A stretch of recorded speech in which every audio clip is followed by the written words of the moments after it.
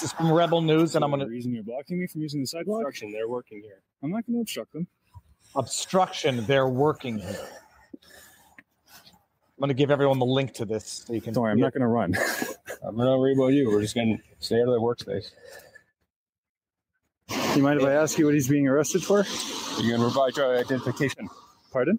Will you provide your ID? Will you provide ID for you to to ask answer the question? a question to the cops? Okay. Look at this guy. Why is he being arrested? Yes, warrants. Warrants out for his arrest? Multiple, so that's 2, I believe? I don't know. Okay, do you know what the warrants are for? Wow. Am I allowed to continue on the sidewalk? I don't. I'm typically more reflexively back the blue because they have a hard job and they deal with immense stress. But is it me or is he being an absolute a-hole? Like unnecessarily so. I didn't pause it here on purpose. Is she wearing a mask outside? I said the last time I went into Canada, it felt like I was returning to an insane asylum, or it felt like I was checking back into prison that has been taken over by the inmates. I didn't know. I didn't pause it here on purpose, but that maybe she's COVID positive and doesn't want to infect anybody outside. I don't know. Look, as this lady is walking on the sidewalk, it doesn't look like she's disrupting. Thank you very much. We're going to talk about this tonight, maybe a little bit, and if not tonight, definitely tomorrow. Rebel News, doing the job journalists. I'm just going to go to that sidewalk across the street. Is that okay? Thank you. And now we're approaching the original start time of tonight's stream. Look at this. Watch the end of this. They're arresting a pastor, by the way. This is a pastor who... can I just ask, if people want to help you, where do they go? They can go and contact Rebel. They're providing me with a lawyer. This is what happens when we go against the drag. The pastor who was arrested for allegedly causing a disturbance at an event where I believe it might have involved some inappropriate behavior of adults in front of children. Oh, boy. I started 2 minutes early tonight. I know it's not fair, but we only have 1 hour with Richard Surrett, and I want to make the most of it. So everyone should have gotten their notifications. Standard disclaimers before we get into this. I see Dostalov Akhmankadi's in the house. Iran, COVID, blah, blah. Thank you very much for the support. We are live on Rumble, live on YouTube. We should be live also on Locals, where I figured out how to start right on time. Booyah. We're live on Locals. I started early. We only got an hour with Richard. What's going to happen if we don't end this on YouTube and go exclusive to Rumble? The after party will be exclusively on Locals. Standard disclaimers, no medical advice, no legal advice, no election fortification advice, yada, yada, yada. Now, a lot of you might not know who Richard Surrett is, but a lot of you probably do because he often invites me on his radio show, which I love, by the way, because who doesn't love talking? But Richard is an amazing and fantastically interesting person. I discovered this because I stumbled across a podcast of another dude who interviewed Richard. I was like, I'm an idiot. Like, Richard has invited me on his show, Saga Radio, multiple times, and it doesn't even occur to me. I don't mean to be selfish, and I don't mean to be thoughtless. Sometimes I'm just an idiot, and so I invited Richard on. We're going to talk. Great backdrop, Roxday Murray. This is artwork from. I'm going to plug it. I forgot to put the link in. Ziggy.com. Ziggy Shrugs. It's creationsbyziggy.com. My mistake. www.creationsbyziggy.com. She sent it to me. It's beautiful. And I just tweeted out, Thomas Sowell said there are no solutions, only trade-offs. I am discovering there are no solutions, only new problems. I changed the angle of the office. Lighting becomes a problem. I put the lighting up, reflections become a problem. I take care of the reflections, focus doesn't matter. Okay, I'm wasting time. Bringing in Richard right now. Richard Surrett, for those of you who don't know, radio host, has a number of shows on the radio, an amazingly interesting history, which we're going to get into, so the rest of the world shall discover him. And then we're going to talk about conspiracy theories that actually came true in real time and the lamentable state of Canada. Richard, get ready. 3, 2, 1, and we're on. Sir, you know what? I'm going to leave it wide. It's better like this. How goes the battle, Richard? It goes. I have to apologize in advance if my voice sounds a little like Tom Waits after, 3 or 4 tumblers of Jack Daniels. I just finished 2 hours on the radio, but I'm ramped up and ready to go. And I feel like, I never went to my prom. I never got invited to a prom, or I never invited anyone to a prom. I was talking about a prom today being canceled in Waterloo Region by the school board there. But now this all makes up for it because I'm on with Viva. Richard, first of all, your voice is one of your, it's probably the most iconic, distinctive characteristics for talk radio, because you have that quintessential radio voice, which we're going to get into in a bit. But a little history for those who don't know who you are. I was surprised. I knew nothing about your history, but you come from a family of radio, right? Well, I'm the first in the family that gets paid, to run his mouth. But I've been working in radio on both sides of the microphone my entire adult working life in the early 90s. Started as a call screener. People don't know what that is anymore. If you think of the show Frasier, and people may not know what that is anymore, but Roz, the character Roz, was the call screener. And my first gig in talk radio was at CFRB in Toronto, 50,000 watt blowtorch of a station, a legacy heritage station, has been on the air since 1927. And I was screening calls for people like Larry Solway, who arguably maybe even started talk radio in Canada when he was working at Chum. One night just decided to open up, I think he had 2 phone lines. And then from Larry Solway, I was working with Ed Needham, who was kind of a bloviator par excellence. He was an American who worked for ABC News during the Vietnam War. He was a war correspondent. He wrote for Esquire magazine. He came up and was doing evenings on CFRB. And by the time I hooked up with Ed, he was almost ready for retirement, and they would fly him up. This 7 to 10 p.m. now is kind of a radio wasteland. But back then they paid him big money to do 7 to 10 p.m. They flew him up from Florida. He would work Monday to Thursday and then fly back to Florida on Friday. But he hated flying because he was in those gunships during Vietnam. So after a year, he hung them up. But I got to work with Ed as his call screener, and it was just a master class. And I worked with, Wally Crowder, who I believe is in the Guinness Book of World Records, longest serving morning man in radio history, 60 years on the air. I worked a little bit with Wally. What did your father do? Because I thought there was something of a history, if not radio, of production. What did your parents do? My father was a veteran of the Second World War. He was a tank gunner and helped liberate Holland back in 1945. He passed away in 1986. My mother was kind of a stay-at-home mom, and then she would take odd jobs. And I'm the youngest of 5 kids, grew up in Brantford, Ontario. My mother, God love her, she's approaching 98, still lives in her home that they bought in 1956. And I had an idyllic childhood. All of my friends lived on the same block. We played in the church hockey league together. We went to Sunday school together. We had a 100-acre park across the street. We were, out the door right after breakfast. Don't come home till the street lights come on, kind of thing. It was wonderful. Youngest of 5 kids, and your dad fought in World War II. Correct. May I ask how old you are? I'll be. I just turned 59. Not knowing like when the children were born, what's it like having a father who has seen the most atrocious things humanity has to offer, raising kids afterwards? What's that like? I guess, when were you born?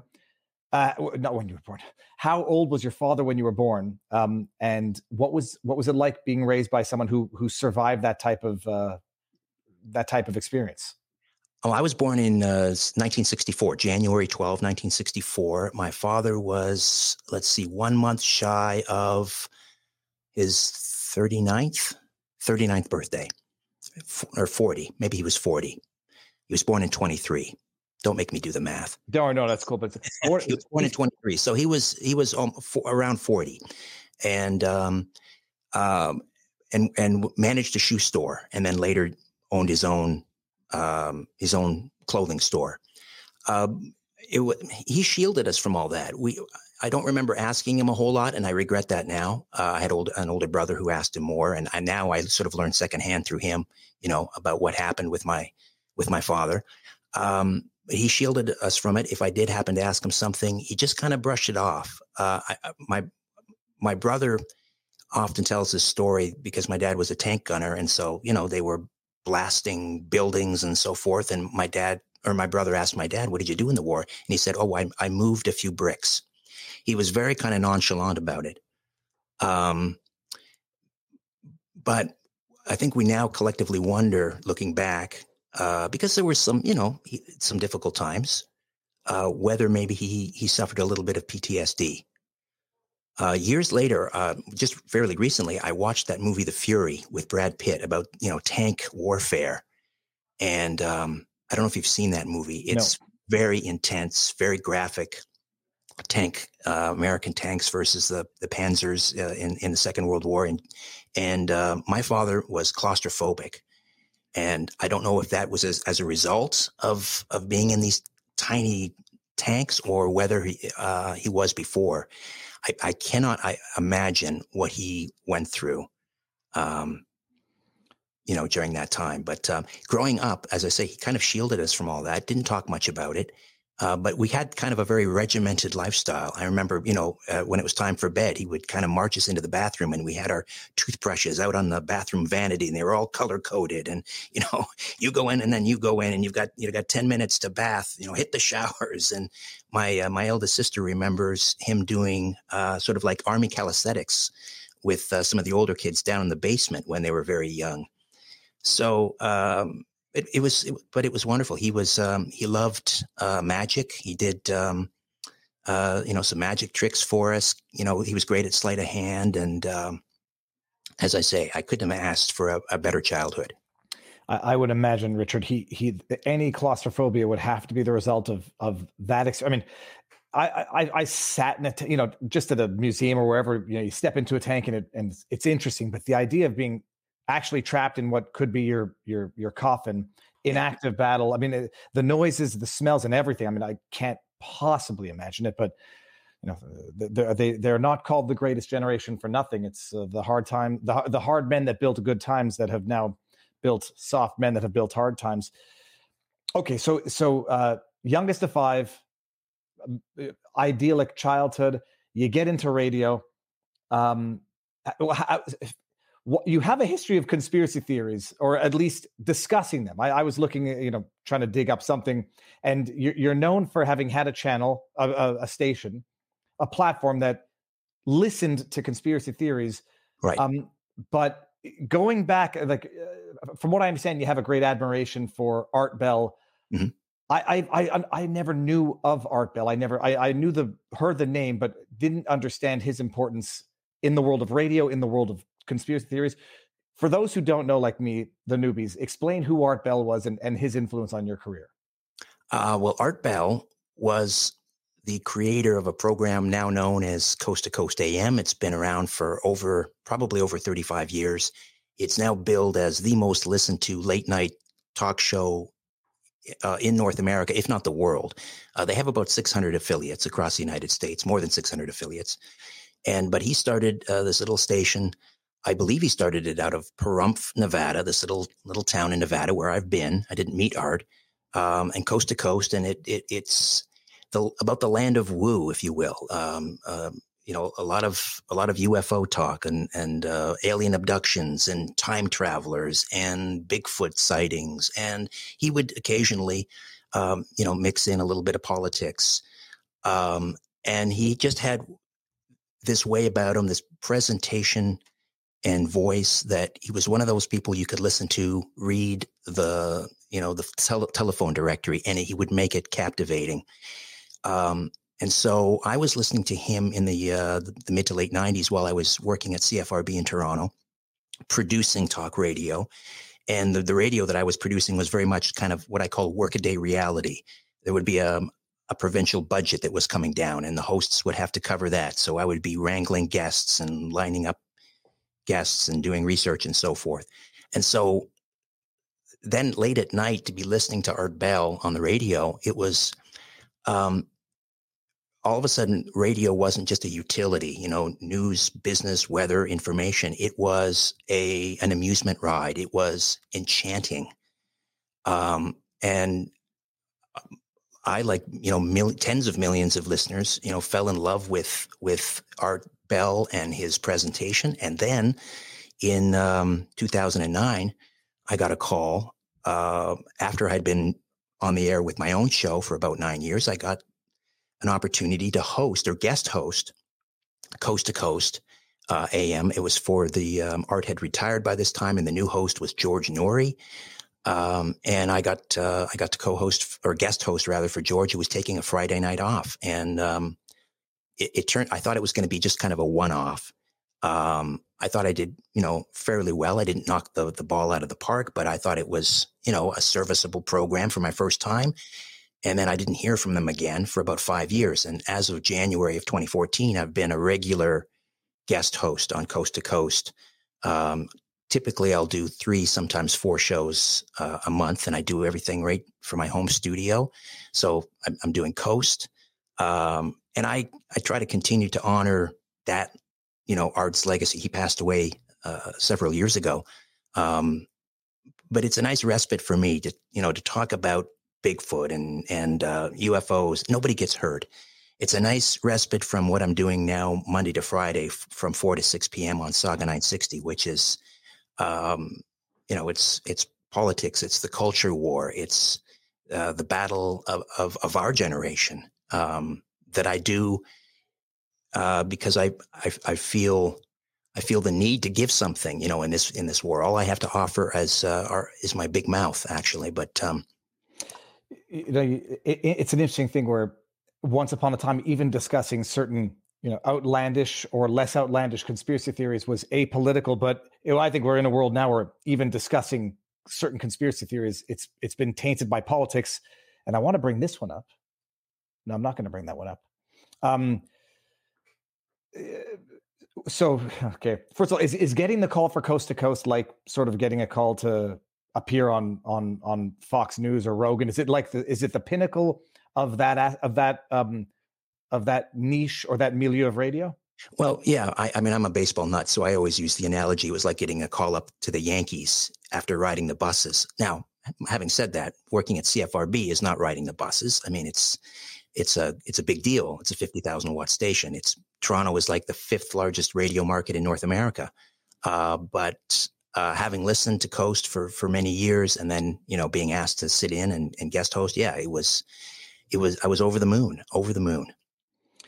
And now, so tell us what you're doing on the day to day, because we're going to get into like the current or the biggest issues that are affecting Canada and Canadians. Now, The Daily Show, Saga Talk Radio. First of all, we talked a little bit before, so I now know the answer to this question, but just let everybody know the success you've had with this with the station and what it means. The watts. I'm not sure that everybody appreciates what the watts of the station are, but tell us what you've been able to do with Saga Talk Radio.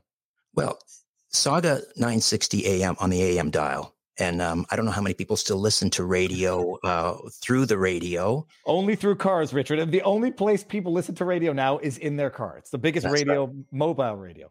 There's no more Philco on the kitchen countertop on the that's gone. But so I call it the little station that could. And there's no other station like Saga 960 in Canada.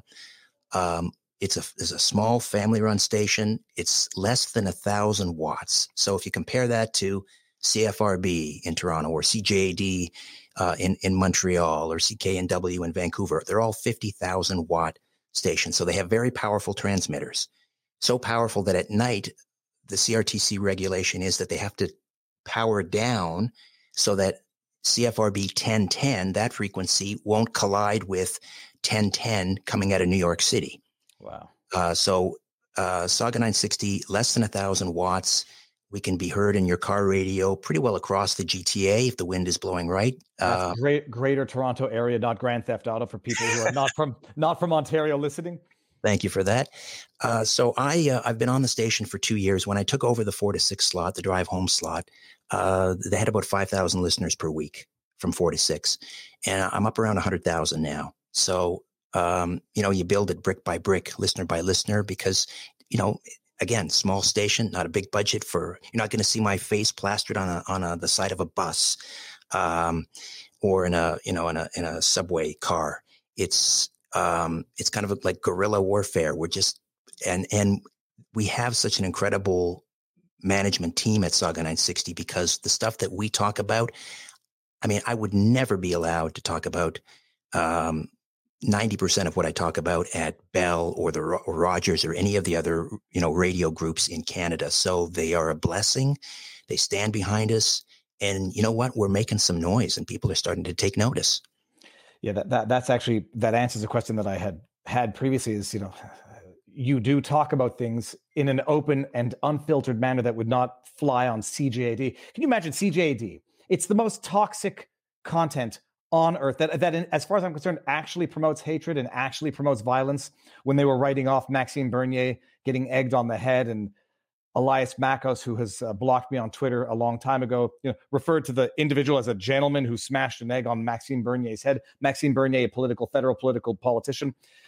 That rubbish gets the biggest amplification of a bullhorn. It's like just infusing fecal matter into city water type pollution. So you do Saga Talk Radio 4 to 6 every day, and you talk about everything. And it's not the good stuff like Bigfoot, UFOs, and who killed JFK. It's the shit that's coming out of Canada, Richard. Yes. I mean, if you had to, let's see, you've been Canadian born and raised, lived through everything you've lived through in Canada for nearly 6 decades. Is this the worst that you've ever seen it in Canada? Well, the easy answer is yes. But then again, I think we're all finely tuned to what's happening now. When you're 20 and 30, it's all about, I don't know, meeting someone at the shooter bar. You're not focused on this stuff. Suddenly, you have kids, you have responsibilities, and now it's not about you anymore. So I'm in tune and acutely aware of everything that's going on that could potentially, cause my children and my future grandchildren some issues in the future. But yeah, I would say definitely, I've never seen such apathy on the part of the Canadian public. It's very discouraging when I see, whatever you want to make of the polls. When we see, the majority of Canadians in support of the Emergencies Act or against the truckers, or you see these polls put up by CTV.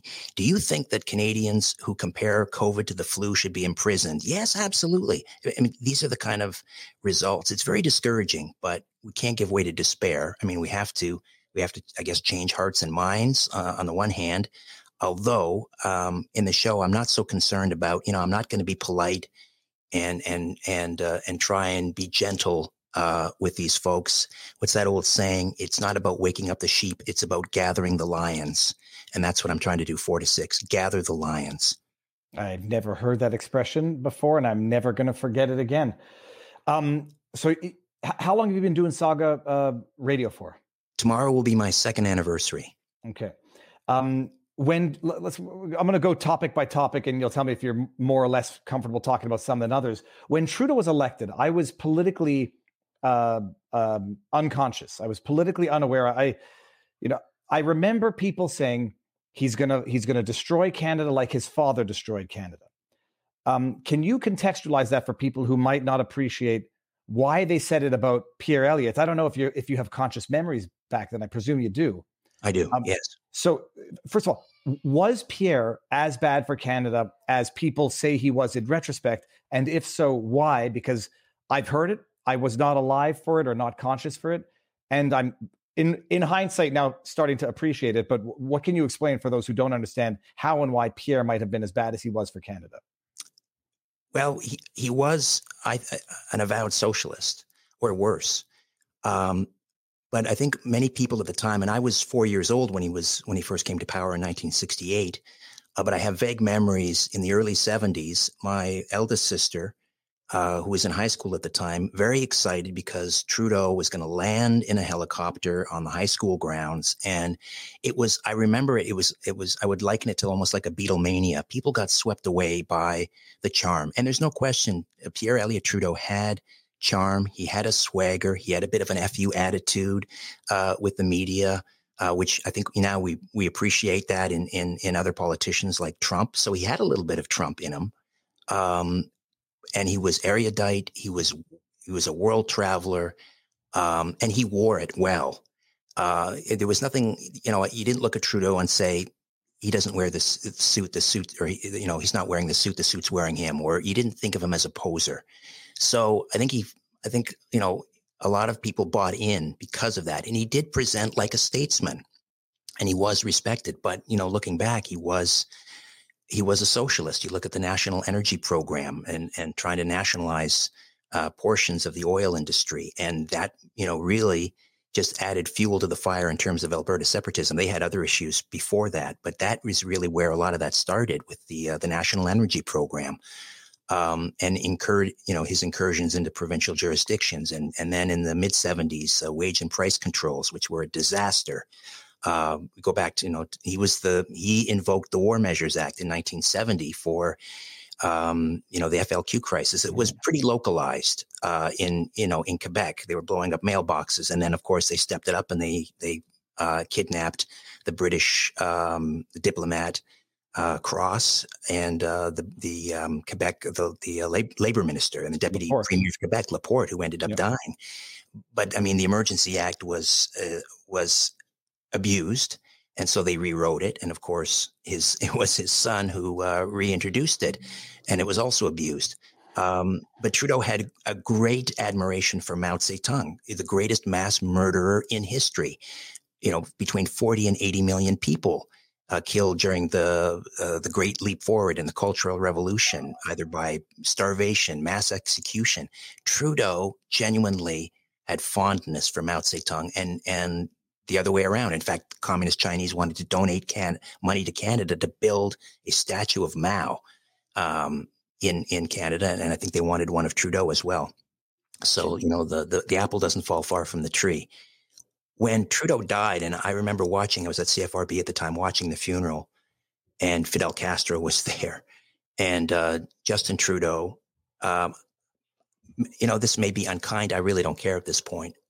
Justin Trudeau delivering this eulogy, I knew right then, this is back in 2020, I knew right then that, in 2000, in the year 2000, I knew right then that he was a phony and a fraud, and there wasn't an ounce of authenticity to this guy.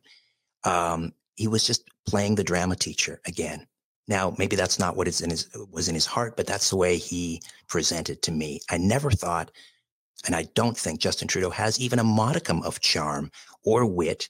Maybe some people think his hair is cool or whatever, but there's no erudition. There's no worldliness. He's just a poser. He's an empty suit, and he's a narcissistic adolescent, and a dangerous one at that. Hearing you describe this, I just quoted also Mark Twain, history doesn't repeat, but it tends to rhyme. And you have his father, who has this, it's like history repeating, but with a slight variation. And now we've discovered these revelations about China. They're calling it the Beijing Party, Richard. Like we've gone so far off the political correctness spectrum that calling something Chinese is now deemed to be an insult, according to the liberals, the non-racist liberals. It's like we're hearing the same thing, just described under different circumstances. Was Pierre at the time? Do you recall? Was he a known philanderer, or was Margaret a known? No, Margaret's not his. That's his sister. What was his mother's name? Margaret Trudeau. Margaret. Were they known? Were they like the JFKs of Canadian politics? Yeah, I think I probably heard them referred to once as Canada's Camelot. Yeah, they were, and they loved it. I seem to recall at the time that there were a lot of rumors about Margaret Trudeau and Mick Jagger hanging out at was the big club in New York City, Club 54, was it? Oh, I can only Studio 54. Studio 54. I only know that from a movie. I didn't even go out when I was younger, but Studio 54. That's right. Dalliances with Mick Jagger. Don't know if it's true or not, but also keep in mind, Trudeau was almost 50 when he began dating Margaret, and she was just barely out of her. I think she might have been 19 or 20. I mean, people can say, "Oh, times were different then." Really? No. I mean, I think the same standards apply. I mean, this guy was a bit of a predator, I think, and she had her struggles with mental health. And now, did Trudeau have his dalliances? I don't know. I'm not sure. I think there was a rumor about him and Leona Boyd, the female, the guitarist, classical guitarist Leona Boyd. I can't say for sure that that's true, but I remember hearing rumors. Yeah, that's what I remember anyway. And were there any rumors at the time or before the advent of the internet where people joked that Justin Trudeau was actually Fidel Castro's natural son? I mean, is that an old joke, or is that a new one just because we could compare photos very easily? I don't remember exactly when it started. It may have started around the time of Trudeau's funeral, Pierre's funeral, because that was kind of Justin's coming out party, and he knew it, right? When he was delivering that eulogy, you could just see, this is my moment. And Fidel Castro was there, and they embraced. So who knows? Maybe the rumor started then. Wow. And now you've been in radio for a long time. You've been in, I think, covering stories for a long time.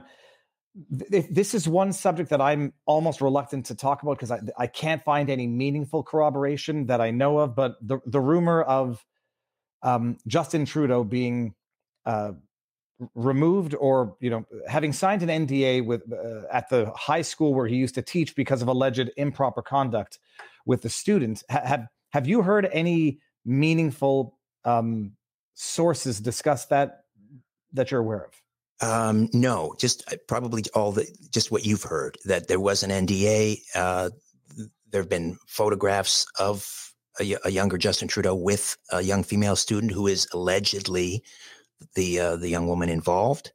But his departure from the academy, this private academy in British Columbia, did seem to be kind of abrupt, seemed to come out of nowhere. I remember actually he was in Toronto appearing at, I used to work at AM 740 in Toronto, which was another station. I did conspiracies and UFOs, and it was is owned by Moses Znaimer, a real, media pioneer in this country. Started City TV in Toronto. And he would host what's kind of a, I think of it as kind of a TED Talks North, but it's called Idea City. And I don't know what year it was, but it was just before he left that school. He was invited to speak at Idea City, and he was talking about how he loved his students. And again, it just seemed so disingenuous and over the top, and this drama, the way he was talking. And how he hated to be torn away from his students and his school, but he had to accept this invitation to come and speak. But my heart's not here; it's back in Vancouver or whatever with my students. So it's a mystery. I don't know if we'll ever get to the bottom of it, but I think there might be a Pulitzer Prize. Well, we don't have that in Canada. I'm going to show one article because this is the one that people tend to show and rely on, from the Buffalo Chronicle. This is not real. This is fake, or I don't know if it was intended to be satire or just disinformation. The Buffalo Chronicle, despite its official name, this has not been substantiated, and this Buffalo Chronicle is known fake news. So this is what people mistakenly share, thinking it's been confirmed somewhere. But people who lived through this at the time all had the same recollection that something fishy, something was, something smelled fishy, something was running afoul. But that's it. It's unless someone knows out there, it hasn't been. No, I can't add anything to that. It's just as you say, it's a rumor, it's an allegation. I've not seen anything. As you say, the Buffalo Chronicle is.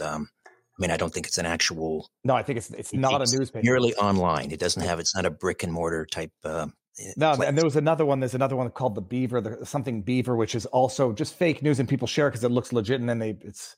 Yeah, but there's so many other, issues with I call them socks, or I call them Canada's Mad King Ludwig. Explain the Ludwig. The socks we all get, but what's up with the Ludwig? Mad King Ludwig of Bavaria. He ruled in Bavaria mid 1800s, and was very eccentric. He was very popular with the ladies, but he didn't really care about governing. He just liked all the trappings of governing. So he went around. He had a maniacal addiction to throwing money around and spending money and building castles. If you've seen the Sleeping Beauty castle, which is in the opening of the Wonderful World of Disney and Magic Kingdom, that's based on Mad King Ludwig's castle in Bavaria. And it got to the point where he practically was bankrupting the country. So his ministers and advisors said, he's going to bring us all down. So they had him declared insane. And then they deposed him. And then 24 hours later, he was found, face down in a moat or in a lake, whether he was pushed or whether he committed suicide. And I'm not suggesting I want that to happen to Trudeau, but the way that this cavalier attitude he has towards the people that he's supposed to serve. I was just talking to the federal director of the Canadian Taxpayers Federation. April 1st, we've got all of these major new taxes coming in, like the alcohol escalator tax, where the price of booze goes up every year. It's tied to the price of inflation. So we're going to pay 6.3% more for wine and beer and so forth. Shut up. And it happens, and they put this in the budget in 2017, so it's automatic. We don't get to vote on it, or the MPs don't get to vote on it. And of course, then he's gonna increase the carbon tax on a liter of gas and home heating fuel. And they did it on April the 1st, like April Fool's Day, like he's sticking his middle finger at us. He's rubbing our faces in it. And their MP's fourth pay raise, fourth since COVID started, also kicks in on the same day, April the 1st. So it's like they're trying to incite us or something. He's a crazy person. Richard, I share that belief. I believe that Trudeau is deliberately trying to needle when he comes out and says that he supports the right to protest of people in China, or it was India, but then there was another incident. It's not gaslighting. It's deliberate antagonism in the hopes that someone lashes out, because people are at not just their wits' end, they're at every end of their existence. When Trudeau was elected, 2015, were there any rumorings about China infiltration or China influence back in 2015? Because going back to my childhood now, I remember my father for a long time now, and it feels like it was almost pre-2000, but if it wasn't, it's pretty darn close, talking about China's ever-expanding influence and them at some point, gonna surpass the West. And now we're, that's geopolitically, but politically, we're now learning that there has been alleged Chinese influence, and I'm not saying Beijing party influence because I'm not an idiot, Chinese Communist Party infiltration influence going back to his original 2015 election. Was anybody talking about it at the time? He was talking about it. It was during that campaign in 2015 where he said publicly at an event that he had an admiration for China's basic dictatorship. And he repeated it at least on one other occasion, maybe others, but that goes back to 2015. I think a lot of people stood up and took notice at that. What are you saying? You admire China's dictatorship. But we knew that because of his father, also because he's also, praised Fidel Castro, and those crocodile tears again when Castro died, and he had nothing but good things to say about, another tyrant and murderer. So I don't know that too many people were necessarily shocked when these allegations, came forward about the 2019 and the 2021 election. We're going to get a public inquiry now. I don't know. That seems certain because the opposition parties are all going to vote in favor of it. I don't know. Another whitewash, I fear. Who is he going to appoint as a commissioner? Hey, Morris Rosenberg? No, explain Rosenberg joke in a second. My joke is he'll hire Rouleau. He did a very good job for the trucker convoy. Explain the Rosenberg connection for those who may not know. So there's a Pierre Elliott Trudeau Foundation. So it's like the Clinton Foundation, but not quite as impressive. And I don't think they have a death list attached to it yet. That's another story. But the Pierre Elliott Trudeau Foundation, prior to 2015, I think it was bringing in maybe $50,000, $60,000 a year. And I don't know exactly what they do with the money. They may be doing some fine charitable works. Who knows? Maybe it's being funneled somewhere else. Maybe there's some shenanigans.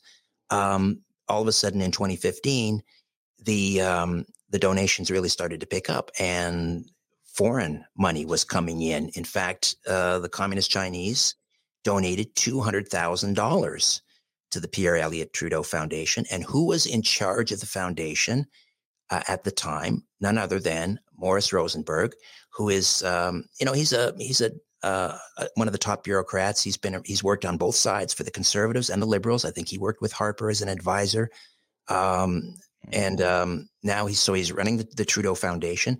And then it came to light, thanks to the CSIS whistleblower, that a Chinese billionaire by the name of I believe it's Ben Zhang, donated $1 million to the Trudeau Foundation at the behest of a Chinese diplomat in Canada, who is obviously a CCP official, with the promise that they would pay Zhang back the $1 million. So indirectly, the Communist Party of China donated $1 million to the Trudeau Foundation while Morris Rosenberg is in charge. Rosenberg was also appointed to run this task force to look into allegations that our elections had been meddled with by the Communist Chinese. So he's running the foundation while this Communist Chinese money is coming in.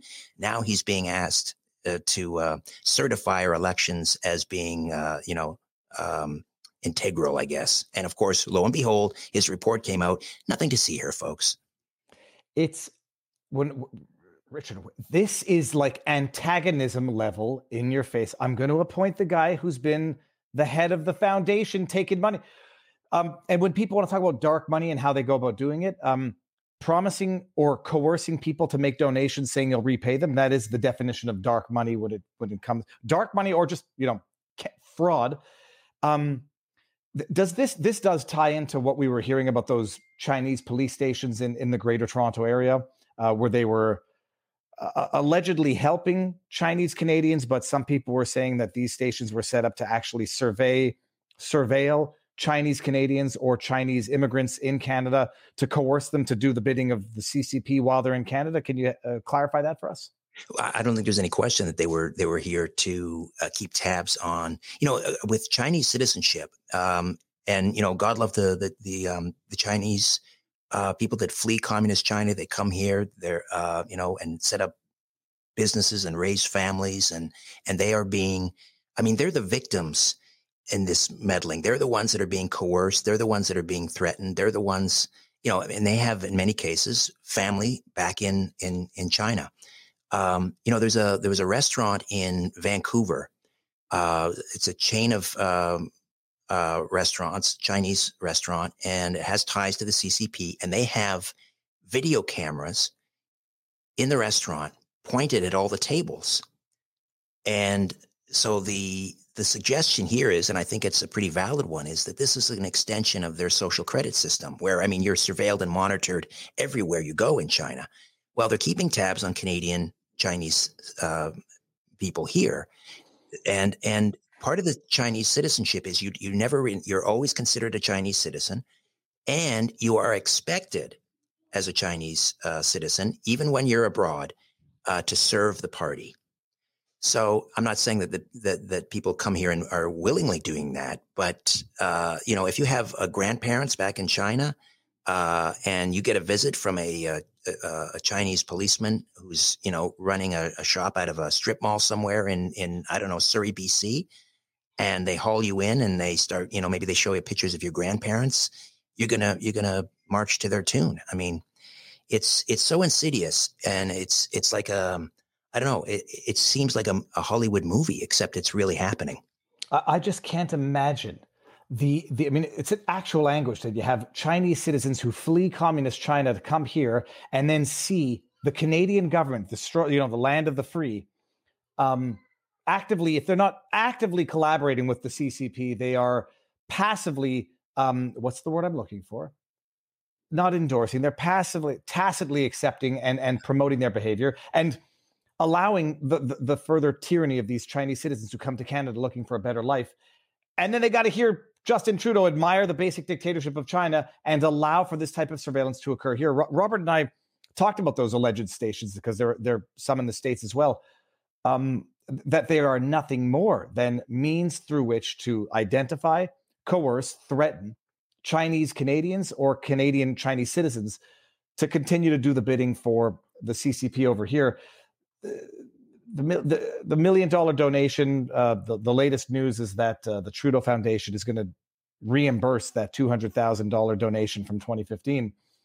Han Dong, He's a liberal MP who seems to be at the eye of the storm, at least right now. Can you shed some light on that for the Canadians who may not know exactly who that is? Okay, so he's the MP for a riding in Toronto called Don Valley North. And in 2019, he was vying for the nomination for the Liberals. And this CSIS whistleblower that came forward to Robert Fife at the Globe and Mail, one of the claims was that CSIS realized that the CCP was threatening students, for example, that they would revoke get their student visas revoked if they didn't show up en masse and vote for Han Dong at this nomination. And then they were also busing in seniors, many of whom apparently had Han Dong's name written in ink on their arm because they didn't know why they were there, or maybe even in some cases where they were or what they were doing. They were just, vote for Han Dong. So, the CSIS allegedly told Trudeau's advisors, you must stop this nomination. You can't allow this person. He has close ties to the CCP, allegedly. I have to say allegedly.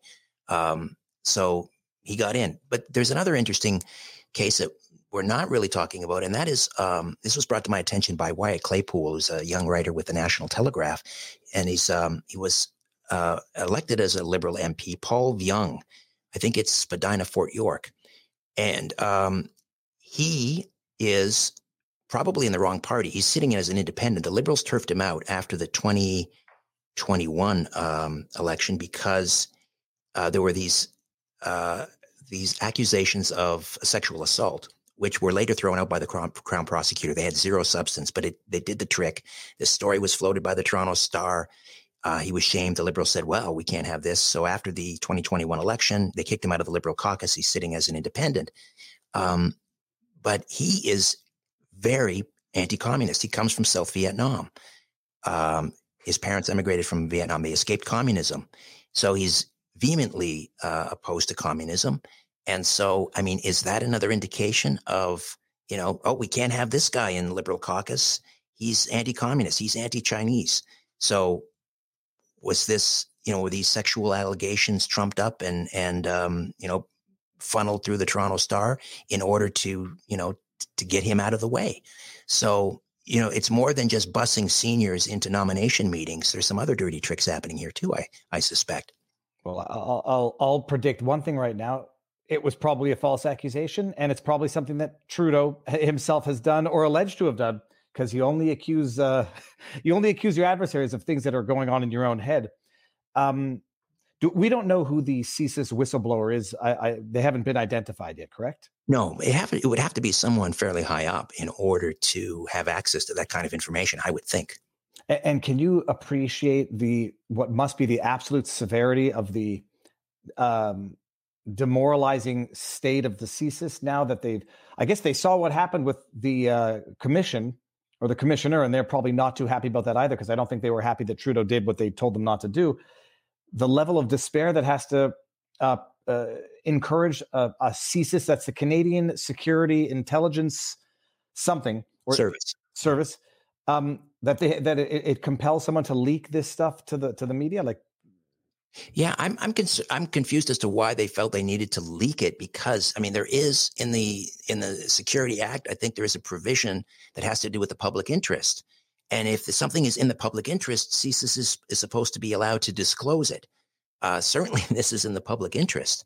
So, but you're right. I mean, it must be demoralizing. It reminds me of what's going on with the weaponization of the Department of Justice down in the United States. And we have FBI whistleblowers now reaching out to Jim Jordan, who's chairing one of the House committees. I think the committee is actually dealing with the weaponization of government. So we have the same thing up here. And I don't know. I can't prove anything, but I wonder if Brenda Lucki, the RCMP commissioner, who has just been a disaster from day one, her stepping down suddenly, whether that had anything to do with all of this, I have no idea. It's just, I haven't even connected those dots sufficiently, but I think the timing is interesting and should be looked into. It is curious that CSIS doesn't have its own. I mean, one would think they have their own means to bring charges. I mean, or I'd say bring charges is probably not the right word, but to raise the issue of their own volition because that's what they're there for. But then you have Trudeau come out, and what did he say? He said it was suggested it's almost borderline racist to accuse Han Dong of anything because he's Chinese, and these types of accusations are only going to further anti-Chinese sentiment, and also suggested that CSIS has no role to play in a democracy, and it's not because CSIS says you've got a Chinese agent that just got illegally elected that I'm going to listen to what CSIS has to say. How do you see this ending? Because now they might lose the coalition with the NDP. If there's an inquiry called, is that not an automatic sort of vote of no confidence? Good question. Because the non-confidence votes have to be tied to, I think, kind of an expenditure, a money bill. So I don't like a budget, for example. So I don't know necessarily that this would be a non-confidence vote. It would be great if it were. It's going to be interesting to see because Jagmeet Singh, the leader of the NDP, he's got to hang in there for 2 more years in order to qualify for his pension.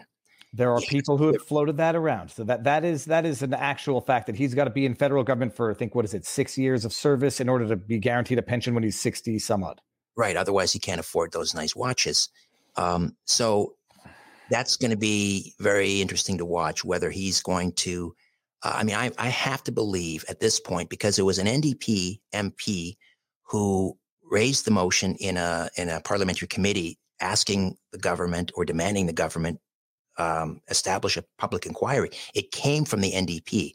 I have to believe that there are enough people of good judgment and decent character within the NDP, maybe even within the Liberal Party, that if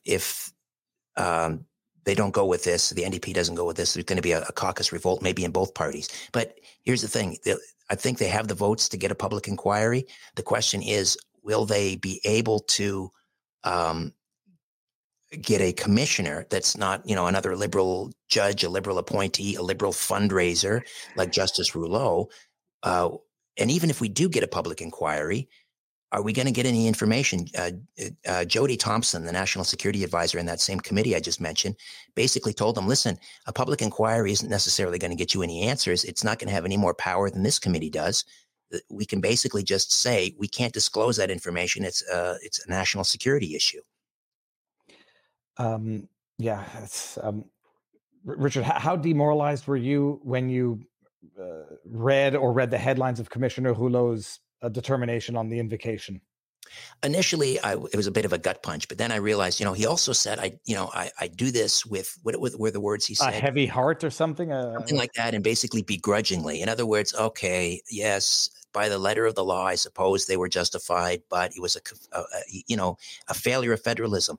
A friend of mine, a regular contributor on the program, Tom Korski from Blacklock's Reporter, made a great point, and that is, okay, yes, Trudeau may appear to feel vindicated, but it's what more importantly, what came out of the inquiry were all of those documents, emails that were subpoenaed and so forth from the Attorney General's office and so forth. All of those are going to end up in court. So now the documents are out there. They're open. They're available for all these court cases. So, something hopefully will come from that. Yeah, it didn't go exactly our way. We would love to have seen Rouleau, cuff Trudeau on the back of the head. It didn't work out that way, but I would have taken a soft ruler to the top of the hand, metaphorically speaking. I was flabbergasted because I didn't think this was in the realm of possibility of full exoneration. And by the way, Blacklock's Reporter is not to be confused or confounded with BlackRock. So they are a legitimate journalists who are covering a lot of important stuff in Canada. Absolutely. Okay. Yeah. I'll share that link afterwards. What was the latest, the other scandal? Oh, sorry. Well, I guess that might do it for the Chinese Communist Party infiltration into Canadian politics. And I know you've got to go somewhere in 5.5 minutes. The latest scandals that you see now, the arresting of the pastor, Rayner out of Alberta. Have you been following that? A little bit, yeah.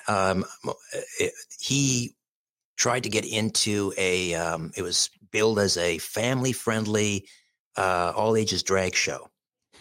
And I mean, that's a contradiction in terms, people. So not to be a bigot there. Well, I mean, I see these videos on social media almost daily now, where these parents who post these videos proudly that they have their 2-year-old as with some, man wearing a wig and a G-string, gyrating and thrusting his posterior in the direction of toddlers, and they think somehow that they're, progressive and wonderful. This is child abuse. I mean, these parents should be hauled off to jail, as far as I'm concerned. And I made a promise when I went on to the Saga 960. I was going to talk about this. It's one of my key issues. This, this radical gender ideology that is just complete madness. Thankfully, much of the world now is waking up to banning this child affirming care. Like there's 24 states in the U.S. that either have or will be banning it. It'll be, it'll get a fight in the courts, no doubt. Canada, I guarantee you, will be among the last countries to do something about this because it's so infuriating. We are so behind the curve in so many ways. I call it the land that time forgot. It's crazy what's going on. You call it behind the curve. I'll call it ahead of the moral depravity curve. I think Canada will not be the last one to outlaw it. I think they're going to be one of the first ones to ratify it and say it's impermissible for a doctor not to. As far as I'm concerned, it's genital mutilation. It is. It's a double mastectomy. Yeah, a double mastectomy on a 15-year-old girl like Chloe Cole is genital mutilation because female breasts, whether or not people like this, are genitals in the sense that they're used in for reproductive purposes. And I interviewed Tulip R/Richie, who had a neo-vagina constructed. He was an adult suffering from mental illness when they did the surgery. It's genital mutilation, and when it's done on children, it's child genital mutilation. I think Canada and Trudeau will ratify it, and in the name of progressivism. You don't have any advanced notice or any knowledge of the current numbers in 2022 for medical assistance in dying, euthanasia, mercy killings in Canada? Do you have have any idea what that number is going to look like? Well, I've looked at some trajectories, and at this rate, within 5 years, it could be the number one cause of death. Seriously. I mean, and now, of course, they want to expand it to include minors. And they were discussing without parental consent. Yes. Now, the term Hitlerian gets thrown around all the time too much, but this truly is Hitlerian. And extending it to, they're already injecting mentally ill people. There was a woman who was bragging about it, and she's an abortionist, how she took someone suffering from mental health issues who didn't qualify under their own, made guidelines. So she said, that doctor won't do it, I'll do it. She flew him at her own cost to her abortion clinic in Vancouver, and she euthanized this poor soul in an abortion clinic, and she was laughing about it. Richard, I don't think you're wrong on the predictions, and it probably will have doubled from 2021 to 2022, and we'll see. And that's probably still an underestimate because I do question whether or not they're even keeping accurate tabs.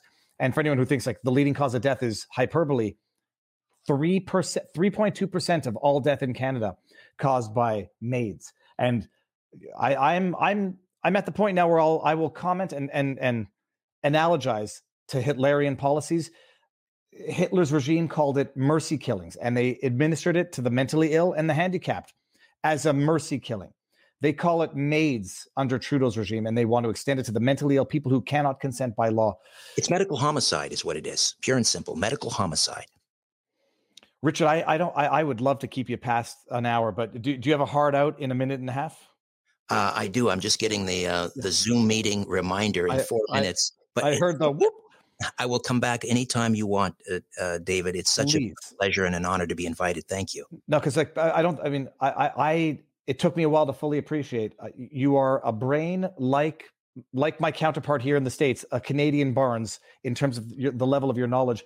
Can people listen to Saga Talk Radio digitally, or do they have to have a radio and be in the area? Oh, no, they can stream it at saga960am.ca, and Saga is spelled S-A-U-G-A, as in Mrs. Saga. It's short for Mississauga, S-A-U-G-A, saga960am.ca. And then also if they go to therichardsarrettshow.com, they can listen to every single episode going back to March 2021 on the listen page, therichardsarrett.show.com.